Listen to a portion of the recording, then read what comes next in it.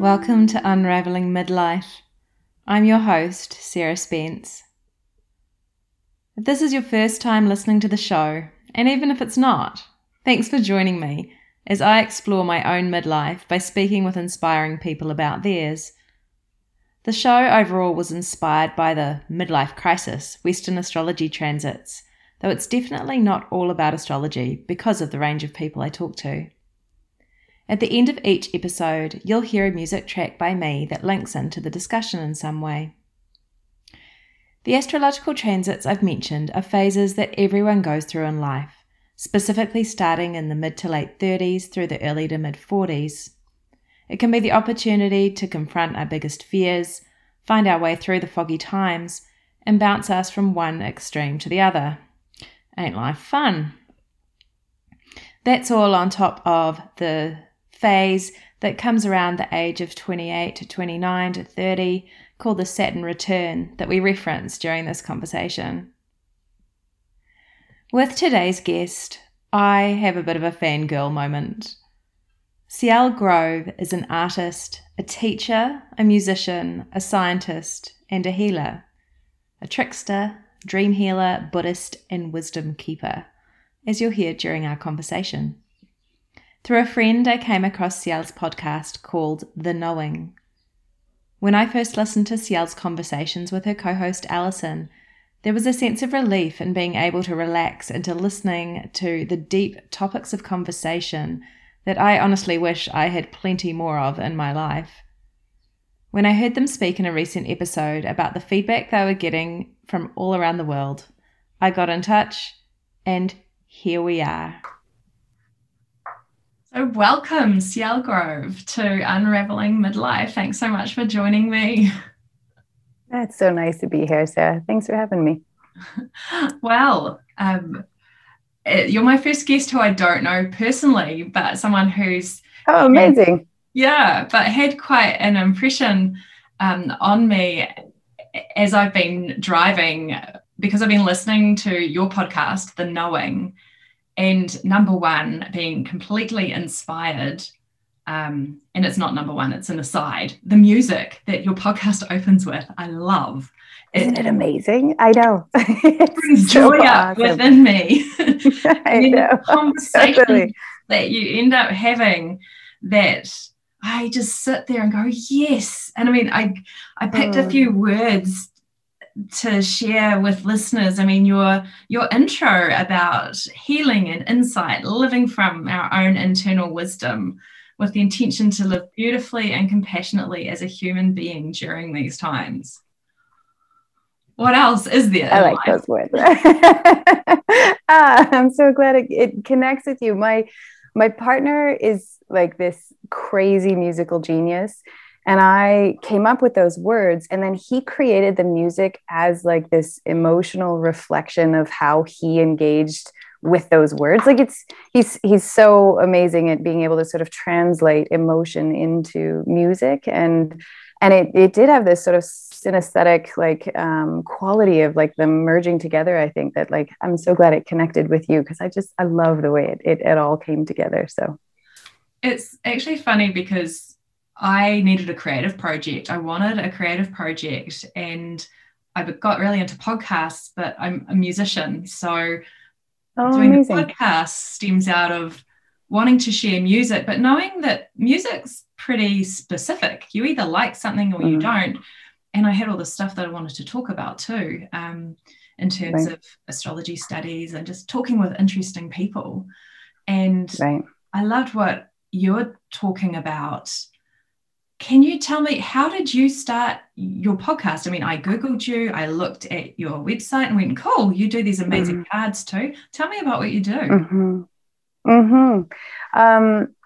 I mean, I generally call myself an integrative therapist as a sort of, I suppose, approachable designation for people. I mean, it still requires a bit of definition, but I have a pretty broad educational experience.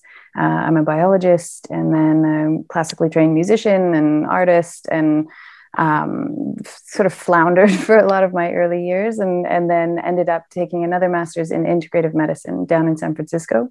And while I was there, I was approached by a shamanic healer who was at the same school, and she said, Spirit has told me I'm supposed to teach you. You're supposed to be my first student. And I entered into a 5-year apprenticeship with her as a traditional initiate in her lineage. So she's from Bolivia.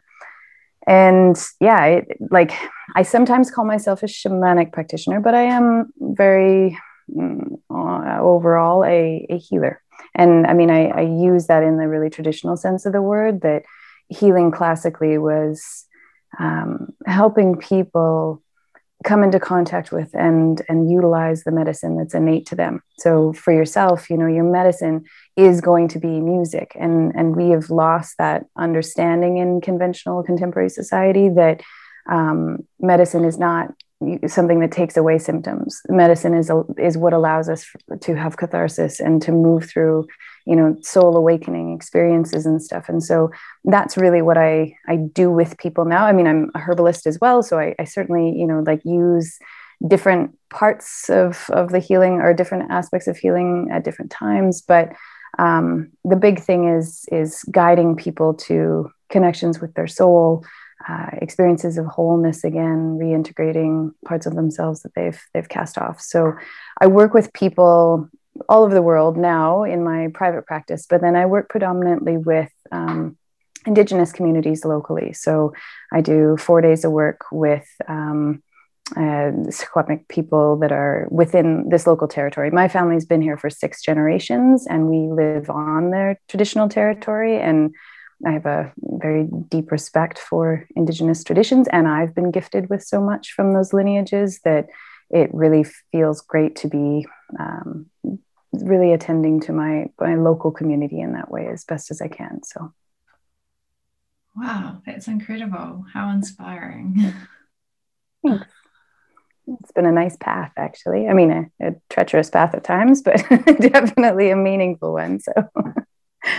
Well, that word treacherous reminds me of what the basis of my podcast is about my own kind of walking through those murky times of the midlife astrology transits, primarily starting with the Pluto square, where the Pluto comes to 90 degrees, moves around back and forth, followed by Neptune doing the same thing, and then Uranus coming to 180 degrees and maybe shaking us up. And I'm not quite there yet, and neither are you, because I'm a little bit older than you, but I'm interested in what your experience of kind of this whole time has been. I mean, compounded by the fact that the world has been a very different place in the last 15 months. Mm-hmm.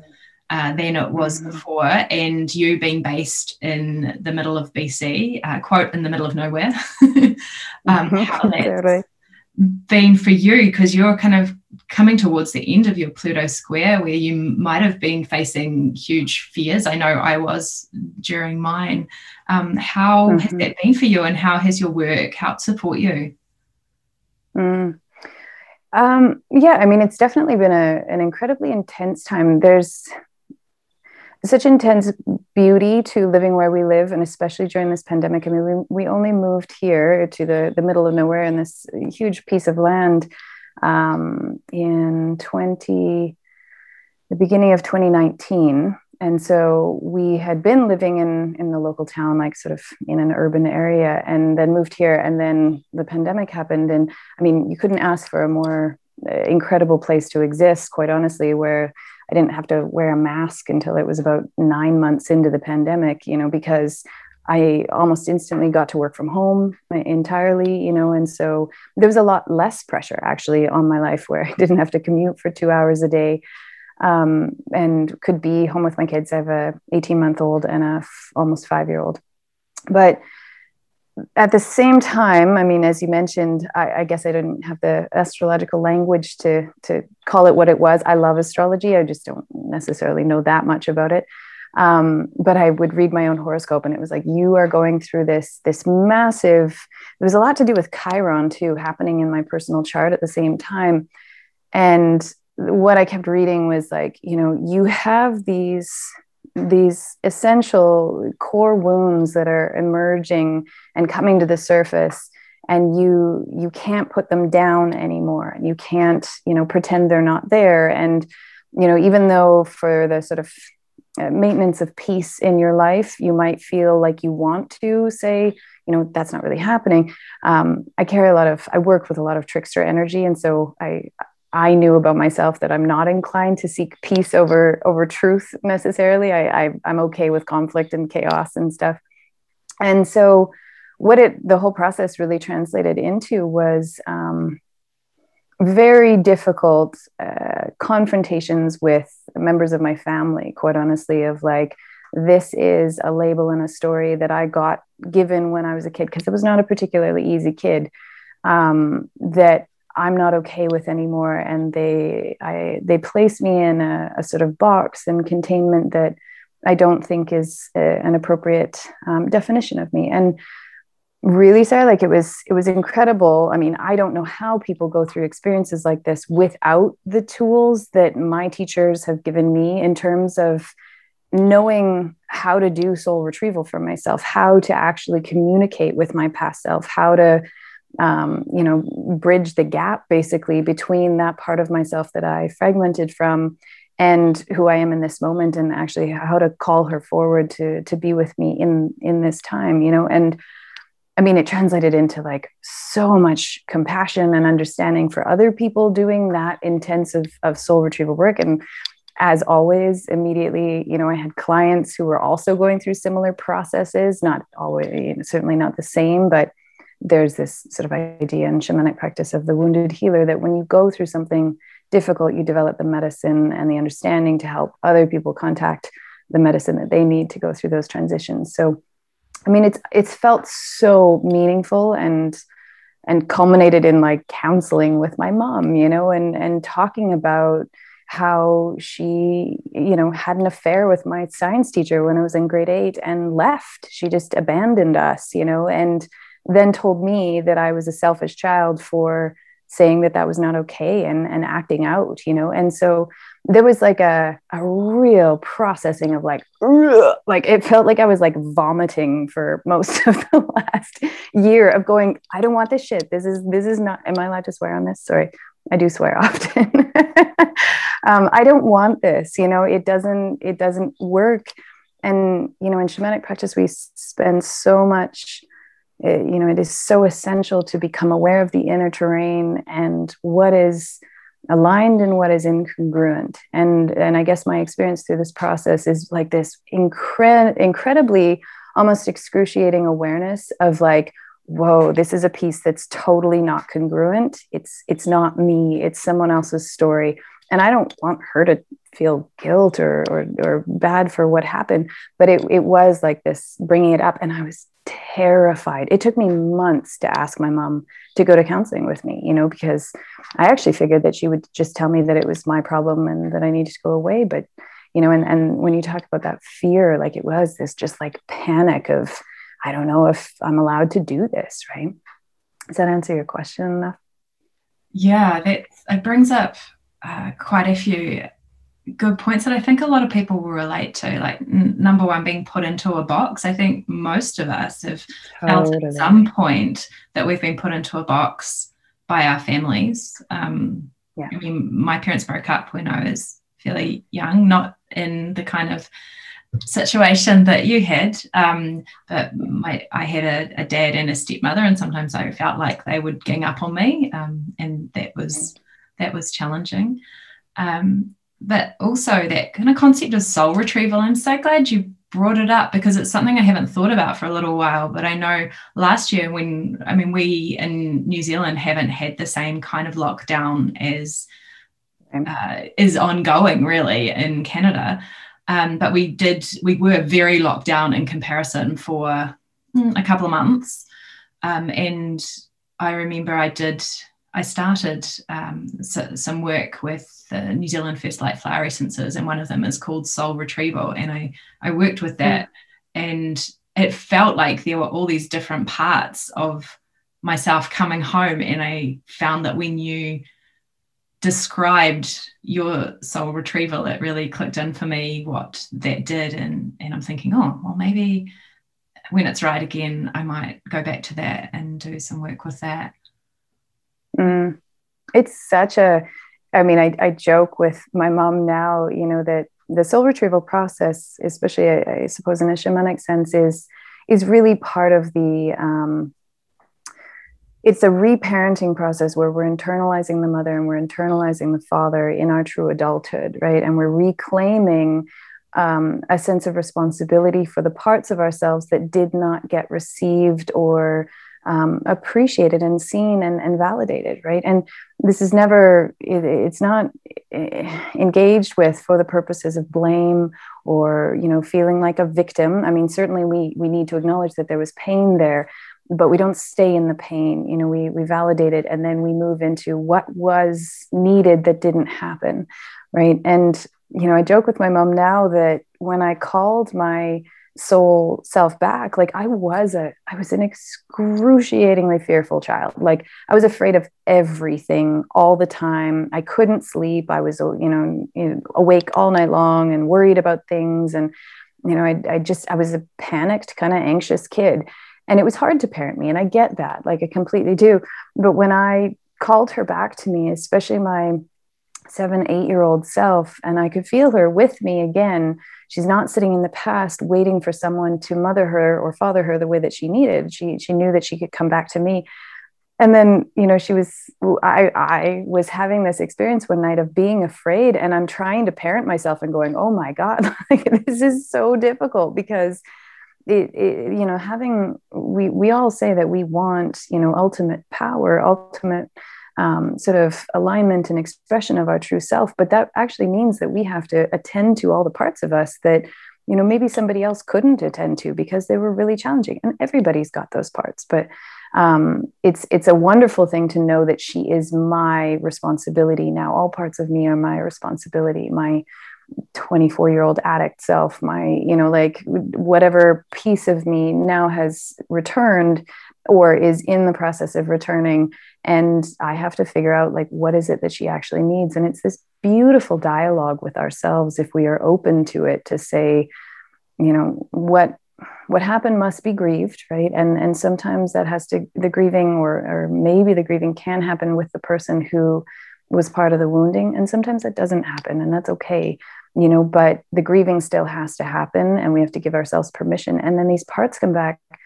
And I mean, again, in the shamanic tradition, they come back with our greatest gifts. They don't come back just with the pain, but they come back with something really beautiful, and I don't know if you experienced this in this transit, but when I allowed the fear to come back in and to give it a different receptivity and respond to it differently, all of a sudden there was this like total, and maybe that's where the podcast came out, like a total fearlessness. Like if I don't have to worry about anything. And I, decided, my partner and I decided to record an album, and I decided to start putting myself out in this totally different way, because it was like, I don't have to be afraid of fear. It's no longer keeping me in this very kind of predictable locked experience of habit. It was like, I can just do whatever I want, and yeah, it's so liberating, so painful, but so completely liberating. So I hear you. My biggest fear, I feel like after 3.5 years, I've just had the courage to kind of step up and have the conversations that I needed to have, where I realized that most of what was going on was all inside my head. It wasn't actually the reality that I had been thinking was happening, was not happening. And so I was interested when you talked earlier about how you work a lot with the trickster energy, because that's what came to my mind and I was having a conversation with someone the other day, that mind is such a trickster, and it takes so much to just keep coming back to the hang on, you're trying to trip me up again. And I can, as I get older and I so clearly see the patterns that I've got tripped over by this pattern again.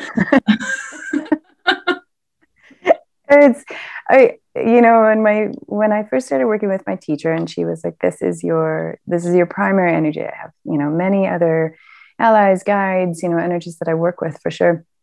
But the trickster energy, the coyote energy is like, what truly is my archetypal inheritance in an energetic sense. And, she'd always say to me, like, you can do this very poorly. And a bad trickster is a nasty piece of work. And I know that because I used to be a kind of nasty piece of work, where a trickster's capacity, just like the fool in the tarot, is that there's this immense intelligence and this absolute stupidity, at the same time. Is that, like, I can do the dumbest things and say, the meanest things without even knowing that I'm poking in right the spot where somebody doesn't want to get poked. Like, I have an uncanny ability to, like, get right between the pieces of someone's armor and poke something that they didn't even know that they had. And I think that's why I was such a difficult kid. I've always done this. I've always been able to be like right into there, and people, of course, understandably don't particularly like it, right? So that my teacher was like, she, in her lineage, she was acknowledged as a healer when she was 3 and taken to the Aymara people, and they trained her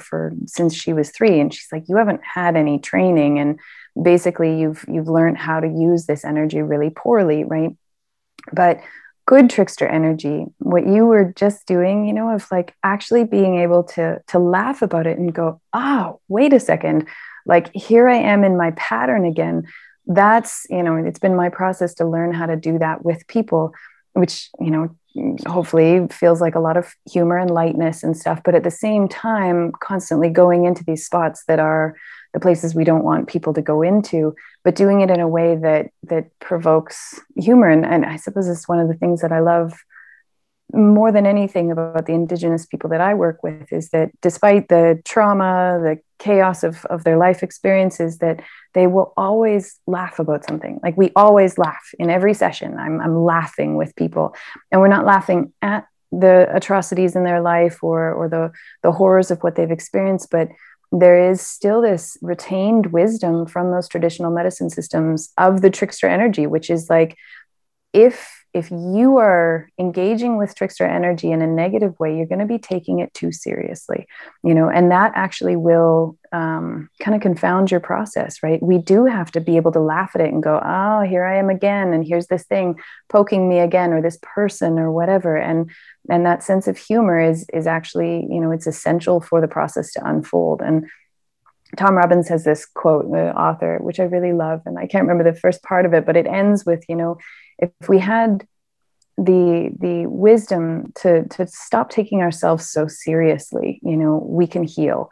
And he is such a trickster energy, and it's so essential, I think, that we remember that. Even, and I'm sure that I'll be sort of castigated as someone not taking the calamities of life seriously, but I don't think we don't function well as human beings when we don't have humor, through difficult processes, especially. Yeah, that is so true. What also comes to mind is that trickster energy. I was listening to one of your podcasts about internalized capitalism. Oh, yes. Yeah, and I was sitting on a bus, because I was wearing a mask, but I was actually sitting on a bus with other people, which we can do here. And nice. And keep pausing it and going back, and I've got to write this down. And I know that it was a quote that your conversation partner in your podcast, Alison, had found on Facebook, and it would be lovely to know who wrote it. So, email us if you find out, or Mm-hmm. Internalized capitalism looks like feeling guilty for resting. Your self-worth is largely based on your career, placing productivity before health, believing that hard work equals happiness, feeling lazy even when you're facing pain, trauma, or adversity, and using busyness as a way to avoid your needs. And I just thought that was just so classic, as I sat on the bus nodding, probably looking weird to the people around me. Yeah, it was a good meme. I think Alison found that, I think, as you said, on Facebook or something. So she shared it and said, the feedback that people got, just, I think, the sense of validation of like, yes, those are, aspects of a value system that we all recognize that we've internalized for better or worse, right?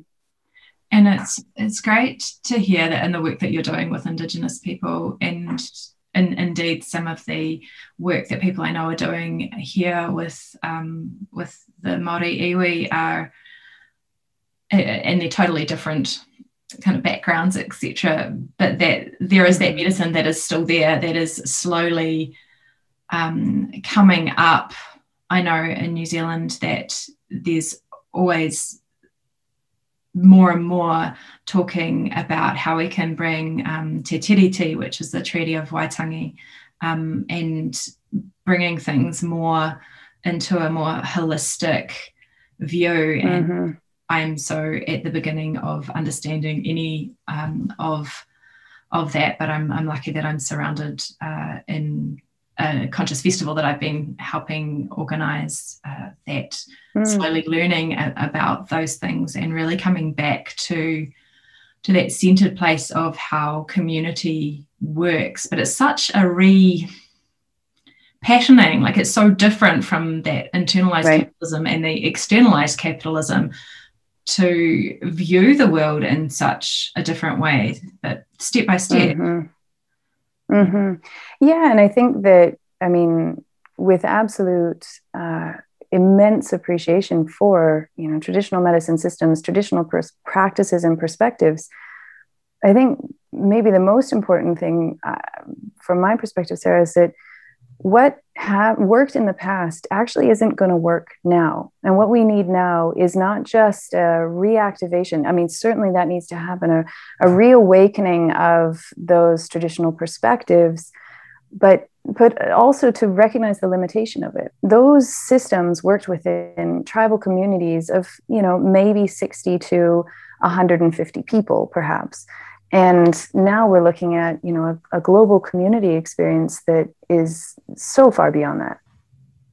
So the idea that at this particular epoch in time, as a species, I think we need to be gathering all possible medicine. Everything needs to be brought to the table in terms of understanding what we need to do and how we need to consciously respond to the crises that we're facing. And we are facing multiple, existential crises as a species on this planet.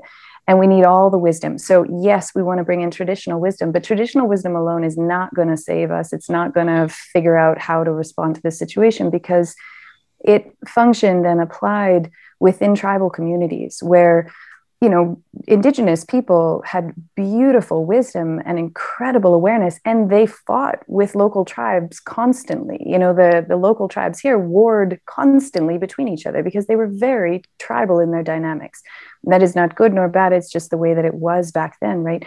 We are all being asked to exist in a global civilization right now and go beyond tribal dynamics. So, what we need to do is not just the medicine from back then. We are being called into really high human capacities that maybe haven't been made manifest on the planet in the way that, I do believe that we're going to make them manifest, but it's not about going back. Often I hear people like, we need to go back to that time when life was simple. We can't go back. It's not even possible. And I don't think that any of us, if we actually knew how challenging life was back then, as I said, my family's been here for 6 generations, and they were pioneer families who, starved in the winters partially, and really struggled because life was hard here. So we don't want to go back. I don't think anybody actually does, but how do we call all the medicine and make wise decisions and responses in this moment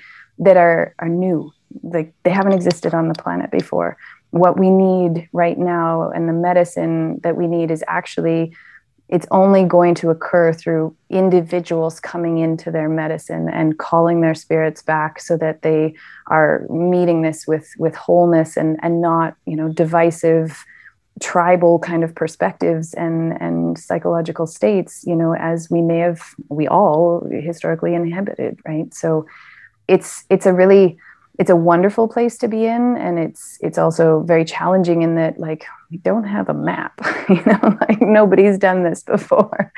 And I don't know if you heard on one of the podcasts, I think I was just talking about my personal story, and the first time I encountered a shaman from Mexico, and he said, this is your path. You are, I can't remember what he called me, but he said, I walk between worlds.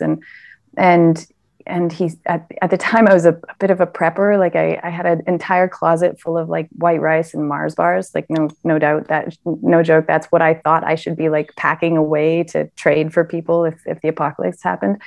And he was like, please don't be so afraid of like, things happening. He's like, we've done this, 77,000 times, and we failed 77,000 times. And this, meaning this transition in consciousness, from our mammalian limbic, tribal consciousness to truly unified collective consciousness through our higher human capacities, right? And he's like, we might get it this time. And he said, I think we will, but we don't know, and we keep trying because consciousness wants to evolve and it wants to go into greater states of complexity. But he's like, don't be afraid of it. Just come to the table, and learn what your medicine is, which I think is essential for us all. I feel like I'm still doing that. I feel like with these midlife transits, like I kind of knew and I was getting there. And then the rug just got totally pulled out from under my feet. I moved cities, started again, and I've had to rebuild and go, hang on, what is my medicine? It's been somewhat of a humbling experience, and well, surely I've got lots of maybe it's just time for some more soul retrieval work because really, and there's a wonderful book out with Bill Plotkin of the Animas Institute, and I don't know if you've encountered his work before. He's in Utah, and he does soul journeys and a version of like a vision quest and stuff. And I've loved his work for a long time. I'm actually hopefully going to get him to come onto the podcast as a guest. And he recently put out a book about what he calls the descent to soul. And the thing, Sarah, is in that episode when we were talking about internalized capitalism, all of those things, the statements about what internalized capitalism is, they're true. But capitalism does serve a kind of purpose for us, right? It does something for us. Otherwise, we wouldn't be so allegiant and sort of comfortable with it in a sense, I was getting off the bus when you were talking about that on the podcast, and I was thinking, yeah, what do I get? That we get to kind of go into desire and go into pleasure, and we have the internet and we have shopping, and surely there's deeper. We've got the ability to connect across the world to actually deepen our understanding and talk about medicine as well. So I suppose, when I say, that it gives us something, we have biological drives, right? The drive towards pleasure, away from pain. And when we are in our tribal mind, our limbic mammalian mind, which all of us have, and that gets activated, especially when we're in stress, we want to move away from suffering and we want to move towards pleasure. And so capitalism offers us that, right? It's like, oh, you don't like this? Here, take this pill, or go watch this, or go buy this, right? It does satisfy that very biological drive in all of us to avoid pain. Now, the problem is that we have now, what we have is a backlog of grief that never got processed, a backlog of suffering and a mental health crisis, which is not that we have too much of mental health concerns, is that we don't know how to feel them at all. We don't know how to be anxious. When people come to me and they say, I've got an anxiety disorder, I say, well, no, you don't actually know how to feel anxiety. Anxiety is completely normal, as is every other human emotion, and we don't teach or learn how to feel those things, to suffer well, right? We learn how to placate and remove symptoms, and that's what we see as medicine. Totally, like, how do I just ignore? And so capitalism lets us do that, and we kind of like it, right? So there's a deal with the devil that we make in that, is that, yeah, we never get to be happy with ourselves. We never get to be in this present moment, but we don't have to feel pain. And the growing up, and Bill Plotkin's work is all about growing up and becoming a true adult, and he's like, that in order to do that process, we have to meet our soul, and our soul has this suffering that it needs us to pay attention to. Just like, in a soul retrieval, when you call the piece that got banished back to you, she comes back with the emotion that didn't get to be processed. It's still stuck there. She, in the shamanic sense, we have no linear time. She's back there going, my old self was back there in that position going, I'm pissed and I'm frustrated and I'm sad, but nobody gave her the audience or the receptivity to actually process those emotions, right? So I, in my infinite intelligence as a spirit, knew that I needed to cut off from her because I couldn't keep feeling that all the time. And so I banished her, right? And said, you know what, I don't know how to deal with your emotions. And this is our task right now as human beings, is how do we learn how to feel these things well, not figure out ways to get away from them. But, and I do think that the midlife transits, I think the Saturn return transit, these are these offerings from spirit to be like, hey, do you want to meet your life fully? And it feels like death, because it is, it's the death of who we thought we were and the ego self that we constructed so as to not feel those things. Right. But Plotkin's whole work is right now in educating people to do basically soul retrieval work, which he calls the descent to soul. And he's like, it's not a fast process. It's not a 4-day vision quest. It is this willingness to go into our darkness, what we deem as our darkness, but, which actually holds the most magical and beautiful aspects of our nature. But we need help, right? We need medicine. We need support. I'm currently in this process of putting together an online training and turning this into like I don't know if it's going to be a course or like a group, that meets and says, how do we do this descent to soul, and what medicines do we need, and how do we practice these things? Because it's not the same as saying, here's a group for anxiety or here's a group for depression, right? The implicit desire in those kind of interventions or offerings are, how are you going to get away from your suffering? And this now is, how are we going to go into it fully and not have it overtake us so that we are paralyzed or immobilized by the intensity of it, but so that it clarifies what is us and what is not us. And we can actually go through this death process, that we need to go through as a civilization, to say, that value system, that system of meaning, that whatever it was, it can't serve us anymore. And it's all of us. It's not one group. It's not one country. It's not one race or gender. It's all of us. It is implicit in how we are as a species, and we're going through this mass transformation, and we need tools, right? So, and they're there. I do believe they're there. They're not common knowledge, but they're definitely there. Yeah, definitely some of the things that you're saying are resonating with some of the other teachings that I've been involved with in a medicine woman tradition, but through the shamanic and esoteric studies that started with the New Zealand First Light flower essences. And I remember being at retreats where we talked a lot about Ngāti Rā, the one people all coming together. And the medicine is there. And there's so many aspects or paths to finding that medicine in different ways from different people. And it can be presented very differently. And I know in my experience, and I've probably judged myself a lot, internalized capitalism. Don't we all? But that's one of my things I'm working on, continually sandpapering away. That I've explored in different paths, starting with like astrology and then channeling and crystals, and then got totally into yoga and lived in ashrams, and then kind of came back out into different forms of yoga, and then this medicine woman shamanic kind of look. And I wasn't really that comfortable with shaman or that word shamanic, and it's become used more and more, and that's kind of ended up feeding me back into astrology, which I was into originally as a teenager, but now there's all these online tools, and I didn't have to interpret a chart from a book anymore. You just Google them and you can get all sorts of instant information. Yeah, totally. Yeah, so I guess and I guess I'm in my process, it's okay. I'm following what feels light and what the path is for me, and there isn't actually any wrong answer. And now I've come to a teaching, also Western Canadian based really, where of taking the subconscious thought forms out of the body and a method for that.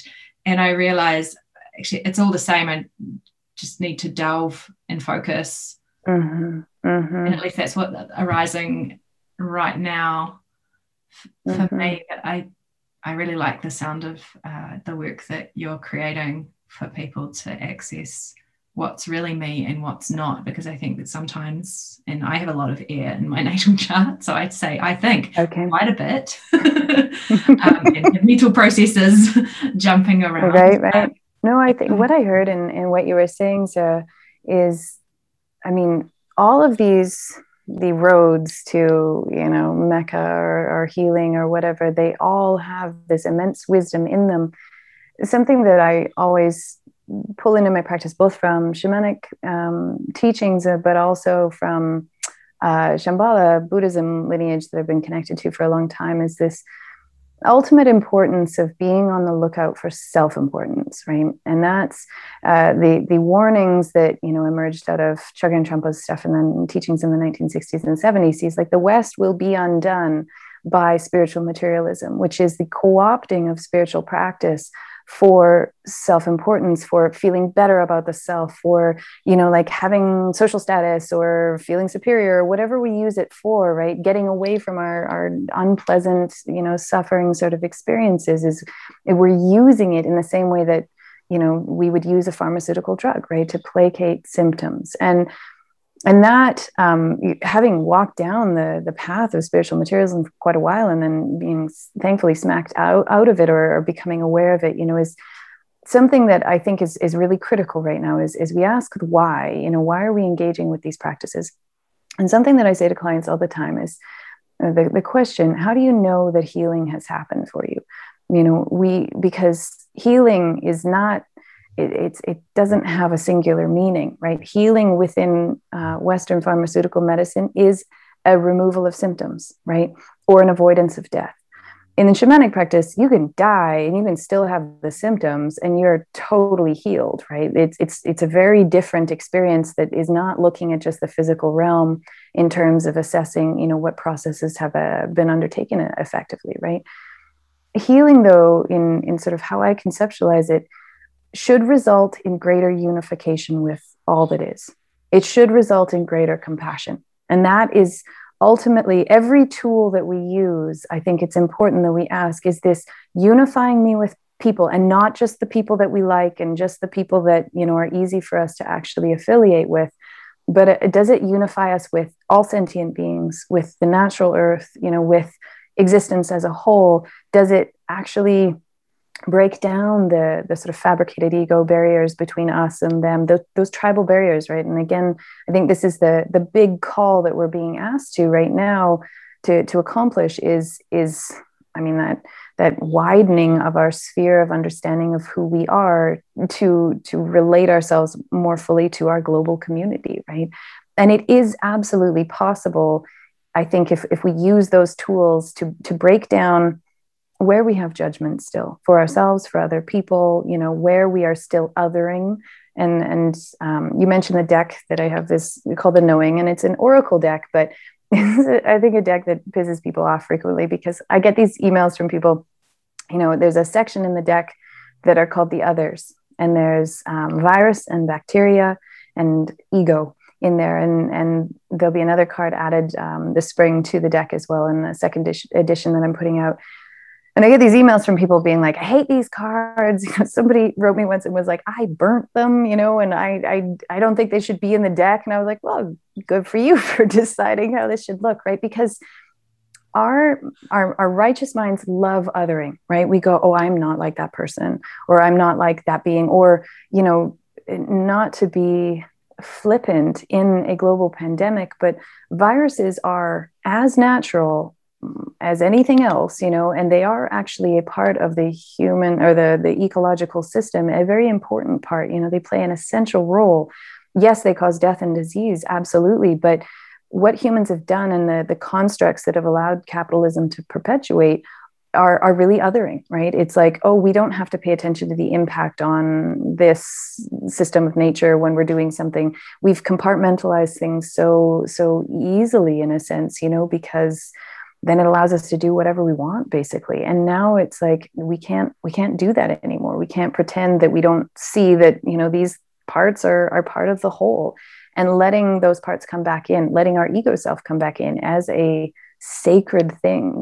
It's not an aberration, a mistake. I don't think that human beings would exist and have evolved to this state if we shouldn't have had an ego self. But what do we do with it? We've been either aggrandizing it or trying to push it down forever. And have we ever actually learned to relate really healthfully to it, right? And I do think that's the task at hand, and that we're aspiring to this state that is compassion based, and we don't have to like people, but we do have to accept that they are supposed to be here. They are part of the entire process, and that they're not supposed to look and act and function like we are. That would be ridiculous, because they are playing a particular role, right? And yeah, anyway, does that make sense? Yeah, it does. And I liked what you were saying about the spiritual materialism and the awareness of ego. I've always had this theory that there's two types of people, very, very general, but there's those of us who maybe aren't so confident in ourselves, and a lot of self-judgment, and maybe don't speak up and go, hey, this is me in my power. And I did this facilitating the other day, and I got up and I took a leaf out of someone else's book whose workshop I'd been to a couple of weeks ago, and went, this is me, this is my experience, this is me in my power, without saying exactly those words.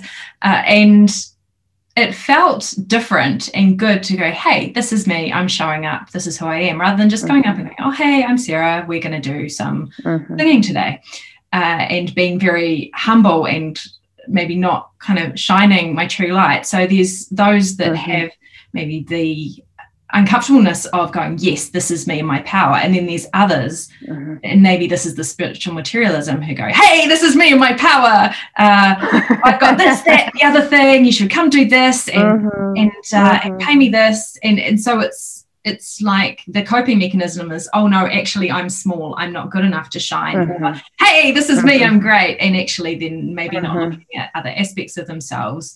And I've kind of had that sense for decades now. I wondered what your take would be on that kind of observation. I mean, it's I say to clients often, especially if I'm ever working with couples, there's this sort of almost jigsaw quality to the way that human personalities function in the world, if I can explain this well, especially within the microcosm of a relationship.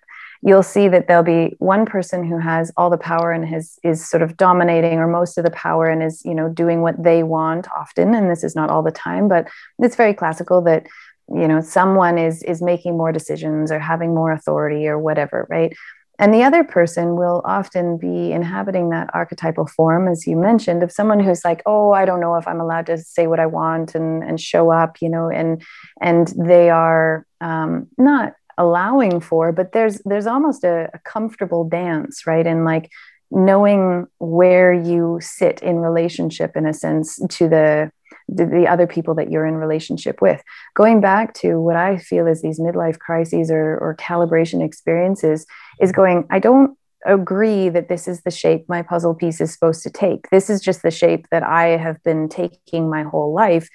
And so you try to change your puzzle piece, though, and it forces somebody else to have to change, right? All of a sudden, the person who is, maybe full of power and confidence has to actually go, wait a second, maybe I have to change a little bit, right? And it's deeply uncomfortable, because for better or worse, again, the midsection sort of aspects of our brains, we like what we know. For better or worse, we want what we know, and we will recreate what we know and what we were programmed into over and over and over again, until we, really go into self-awareness and into consciousness to say, okay, just because this is familiar, does it actually mean that it's something that I want, right? But every time somebody moves the shape, the story of who they are inhabiting, it does force a recalibration in everyone around them. And it's terrifying, right? Because it often results in breaking of relationships, shifting of dynamics, and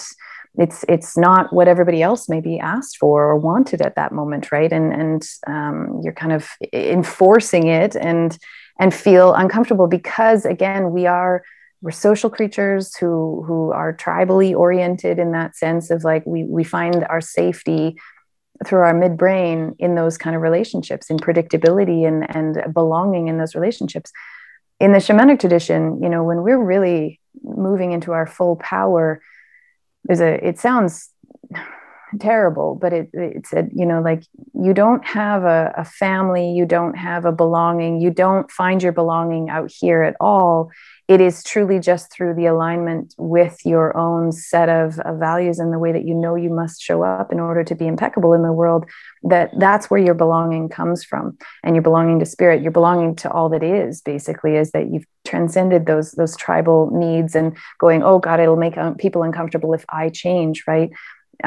We, in Bill Plotkin's work, he's like, we all remain adolescents if we're trying to stay with the status quo and just not, push up against people. You going into that workshop going, hey, I'm taking up more space, whether you realize it or not, will create a change in other people, probably inspirational in nature, but it may, especially within your close relationships, force someone else to have to recalibrate, which is not comfortable. But again, capitalism says, don't do the hard thing, here, eat this, take this. We've been doing this for millennia of like not doing the uncomfortable thing and thinking that that's a good idea. We're made for hard things as human beings. And our prefrontal cortex especially does not develop especially well if we don't do hard things. We need to do this, push on those barriers. That it's not about, pushing on other people and telling them how wrong they are, but of actually coming into your own fullness, right? And asking what that actually is. Or for the example that you gave, the people that are taking up too much space, of going, wait a second, like, am I completely self-absorbed and not actually recognizing the impact that my behaviors or whatever are having on other people, right? Yeah. We are made for hard things. And one of the hard things I have to do right now is, I've noticed we have been talking for a long time, and I wish that we could just keep on going. In the spiritualist world, it's so lovely to connect. Other things that we have to do, but I'm so excited about some of the stuff you shared with the course that you're writing. The album is that on the horizon? Yeah, it's supposed to be. We've been having some troubles with the mastering process, but it will be released soon. So cool. Yeah. You're at mastering. That's awesome. So I can't wait. I have an expectation that it will, or a sense, actually not an expectation, that it will inspire me somewhat, because I need some inspiration with the music at the moment. Nice. So how can people find you? I mean, I found you by Googling the Knowing podcast, and I found that website. Is that the best way? The knowing.ca, cielgrove.com, and then I'm on Instagram at cielgrove is probably the easiest way. If I love getting feedback from the podcast or from people using the decks and stuff. So please, definitely, if anyone's listening and they have any feedback, you want to tell me which cards you burnt, please definitely let me know. So I did have a look at your website and go, oh wow, she puts out new cards. That's something I haven't heard of before. That's cool. It's just, I mean, because the ego card has this image of Trump on it, which, I mean, in my innate trickster, I mean, seriously, Sarah, the day that I came up with it, I'm sitting up in my art room and I'm like, I need an image for ego. And I was like, what better image, and it's just this really grotesque picture of him, a side profile. And I mean, people were pissed, like, this is not a sacred person, he shouldn't be in a sacred deck, and I got really intense feedback. And then other people who totally thought it was hilarious, and I was like, okay, you get this, right? But I suppose the lack of relevancy, thankfully, for this person. I am not some like Trump supporter or whatever they're called, QAnon. I don't think that he's any less or more sacred than anyone else, but I've redone the ego card with an imagery that I'm hoping will allow people to engage with it a little bit more easily. So, and not maybe have that same visceral response of like, I need to burn this. So well, he doesn't seem to be current anymore. So no, thankfully, I don't think I've seen his name in the news for a while. It's pretty nice to not have to engage with that. So yeah. Well, thank you so much for coming on and having so many inspiring ideas. I know that I'll be listening again and again when I feel that I've run out of your podcasts. Awesome. Thank you so much. I love meeting people around the world. Like it's again, as you mentioned, like all the downsides of what we've created, but oh my God, the technology and the ability to like feel this sense of unification with people, halfway around the world. It's astounding. So thank you. So we said goodbye and then we kept talking because there was so much to talk about. And then we got onto the topic of science and spirituality, and I couldn't resist. I had to record another bit. And then later I wish I'd kept recording. And so here is a little bit on science and spirituality as well. The idea, though, that I've been thinking about this a lot, actually, Sarah, is that science came along, and science is this beautiful system of finding so-called truth, right? Which is this, objective truth that cannot be denied, truth that is, consistent throughout time and whatever. And even though science knows inherently that truth changes, there's this expectation that you can find truth.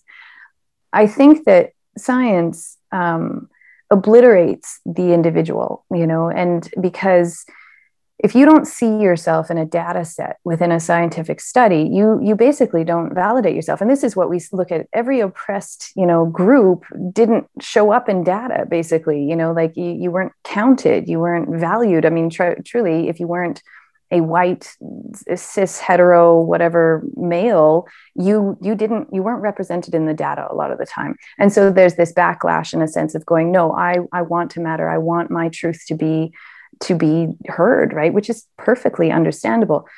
But we can't go so far to that side to say, oh, it's only subjective truth that matters. It's this question of how do those things actually coexist? How do we work with scientific fact and understanding, but also recognize that it cannot fully express what life is like for an individual.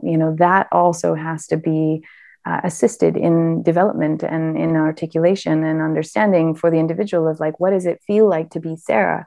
Like what is the essence of you? That's not going to be ever assessed accurately through a scientific study, but that doesn't mean it's not true. And it doesn't mean it doesn't exist, right? And again, this is a thing that we have not done. Scientific thought and methodology came in and we went like hog wild with it. And we're like, this is the only truth. This is absolutely the truth, and we've moved away from religion and the meaning that we got from that and spiritual practices. But now we're seeing this renaissance, obviously, of spiritual practice, of individual, autonomy and identity and stuff, which is natural, but it's like a pendulum swing to that side. And how do we settle back into an experience where we can coexist with objective and subjective truth, and like, what is that even going to look like? I don't particularly know. I mean, I know what it looks like on my personal experience, in my personal experience, but like as a collective, I don't know, right?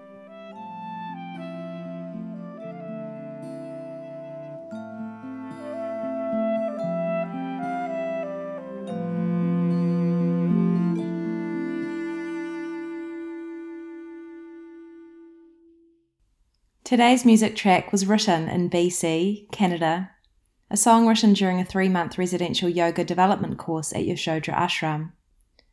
We worked a lot with symbology, and the symbol of the freesia arose for me during one of our foundational workshops. I associate it with spring at home, and at that stage, when I'd lived away from my homeland of New Zealand for several years already, I was wistfully remembering walks in the winter, spotting the first freesias in the gardens of the neighbourhood.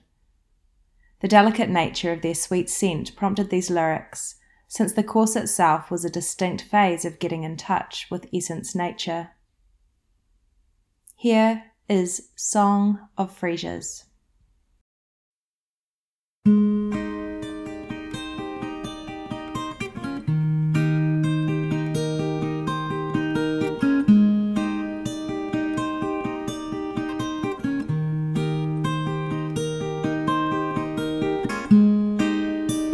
I see my skin begin to glow more brightly. I see my eyes start to uplight. I see the heart-shaped face emerge once more. I hear my voice start to sing my song of Freesias.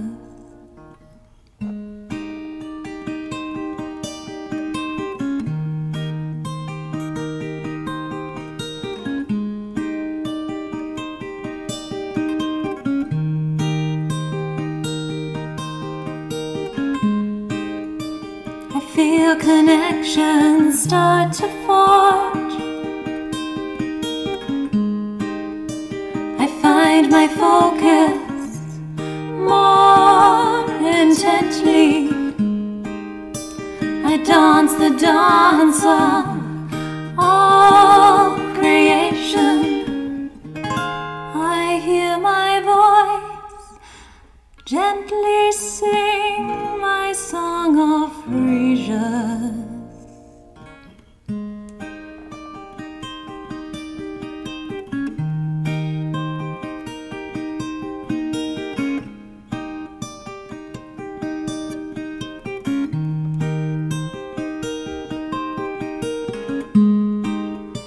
I sing in worship, ringing true. I grow more quiet inside and out.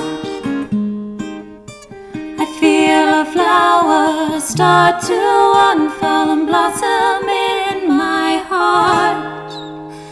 I hear my voice softly sing my song of Freesias.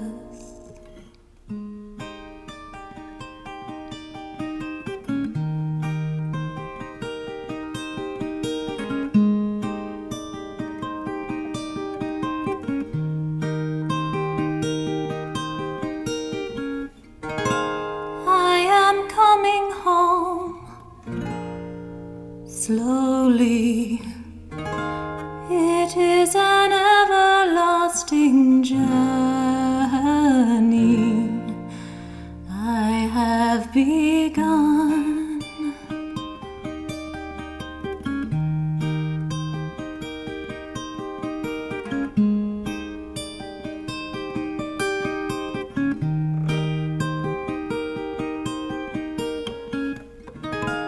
I hear my voice sing my song of freedom.